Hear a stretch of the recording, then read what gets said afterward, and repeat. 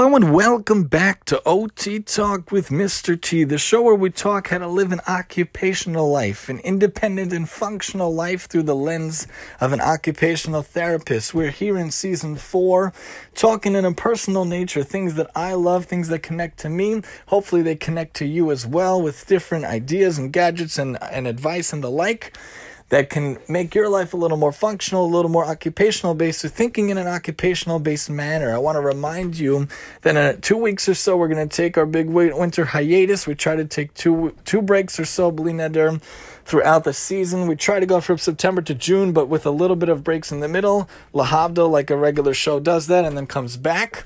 And then, God willing, we'll be back. But stay with us. So we're talking for the love series. We've talked a lot of different things, and God willing, we'll continue with other ones. But tonight, I want to talk about the idea of some sort of a game, some sort of an activity that was around when I was a kid, and that I could flip it in my own head, how we could use it for our own kids, for other people's kids, or for kids you work with or kids that you know. The idea being that of cards. Not just any cards, but cards in general. First of all, the card deck. The deck of cards is such a wonderful thing. It can be used to play different games with a spouse, with a friend, with kids.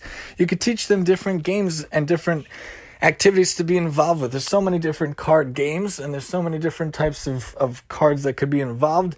Not just playing a game like blackjack and poker, and definitely not for money or for gambling or anything like that. That's going down a very bad path. No one should have to know from such things. But even just for fun, talking about games like Go Fish or games like War, different things we could teach our kids or teach each other and play with other people around us just for fun, because so much time is nowadays spent on TV, is spent on movies. But why not using board games or card games or games that involve those things, and reading next to each other? Also, reading is a wonderful, wonderful thing. I can't emphasize that enough. But even the cards is a wonderful thing to do. And they have so many different types of card games that I've found over the years for my wife and myself. They had a game many years ago called Set. I actually couldn't play that one so well. Not so good at that one.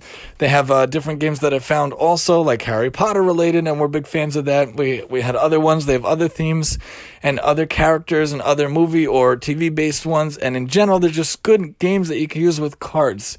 Cards is very cool, and you could even solitaire, of course, you could play also. There's so many card games out there, I can't even remember most of them, but that's only a side point to think. When you think of play, you think of leisure.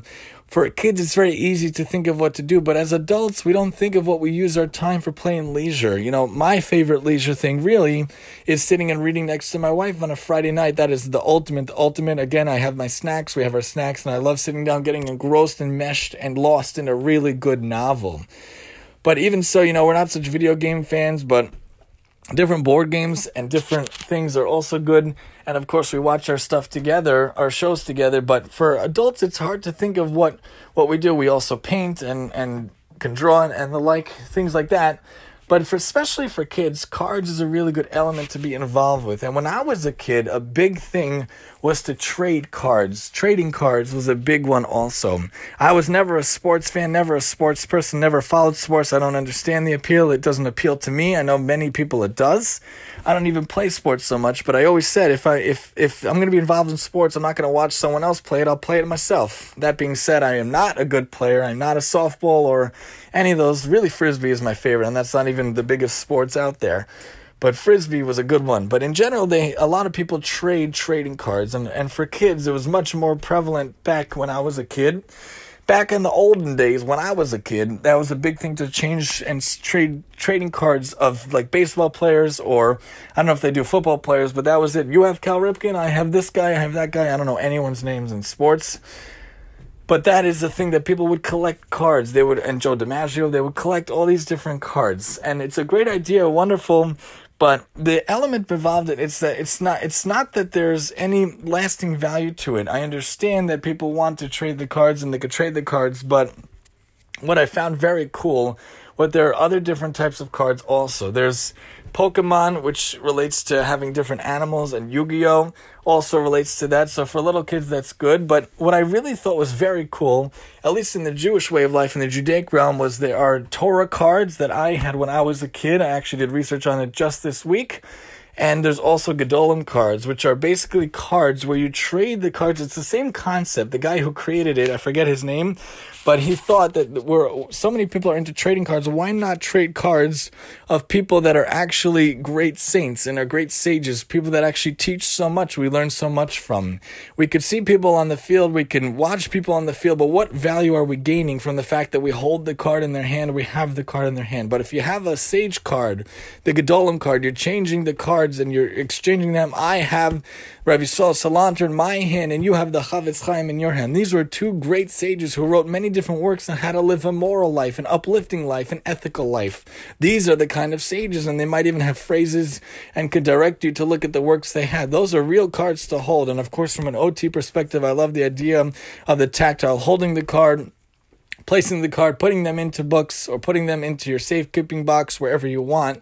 And that's what it is. So for myself, we and my wife were thinking about maybe we could get these kind of trading cards for our kids, because this will teach them to look up to these people, real role models, real sages out there over the years. So many people that made such an effect on Jewish history and history of the world at large. You know, even the New York Times, or one of the great papers, when the Chavetz Chaim passed away, did a eulogy for him, wrote a whole eulogy for him, because he was a great leading sage, Jewish sage, but a great sage of the time. Imagine holding that card in your hand instead of Cal Ripken Jr. What the difference could be, lahavdil, between the two, one sage versus one pro sport guy, lahavdil.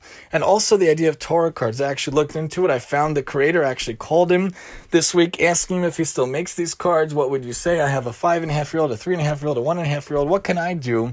And he said, maybe we should get you a starter set. Maybe we could get them just to look. And the idea of a Torah card, if you don't know, Torah is the Bible. It's the Jewish guidebook to life. There are 7 commandments for non-Jews, and there are 613 for Jewish people, but different ways, elements to be involved in a morally uplifting and ethical life. And for the 7 Noahide laws, that's for all of humanity. It's like to establish courts, not to kill, and to be involved in a moral life, different things like that. And for the Jewish people, there's a lot of intricate ones, but in these Torah cards, in these Bible cards, if you will, the Torah cards, it shows different personalities from the Bible, different concepts in the Bible, and you could trade with someone else. You have to try to collect as many as you can. There were 8 sets of like 55 cards each of different aspects of different characters and different people in the Bible, in the Torah. What a wonderful thing for a kid to collect. And they hold that card on the back, it shows different verses, it shows different Talmudic sayings, different midrashic sayings, which are like explanations of the verse or things like that. And if a kid holds that and can play with it, not only from a tactile perspective is that amazing, but it's a functional thing for the kid to be involved with. It's a wonderful thing for the kid to be involved with, because each card represents a different element of a spiritual life, a moral life, an ethical life, an uplifting life. So it's good for kids to be involved in card games, but maybe we could find a way that it could be even more uplifting. Maybe if you want the kids to be involved in sports, maybe find 2 good things that the guy did and write it on the back of your card. Or maybe if you're going to exchange a Yu-Gi-Oh! Or Pokemon, find one attribute that you could talk about. So Charmander has fire. Fire is likened to passion and zeal. We should have passion to do good in the world, and that's represented lahavdil by this character. And Squirtle is a water-based Pokemon. Water is known as being involved in the whole world.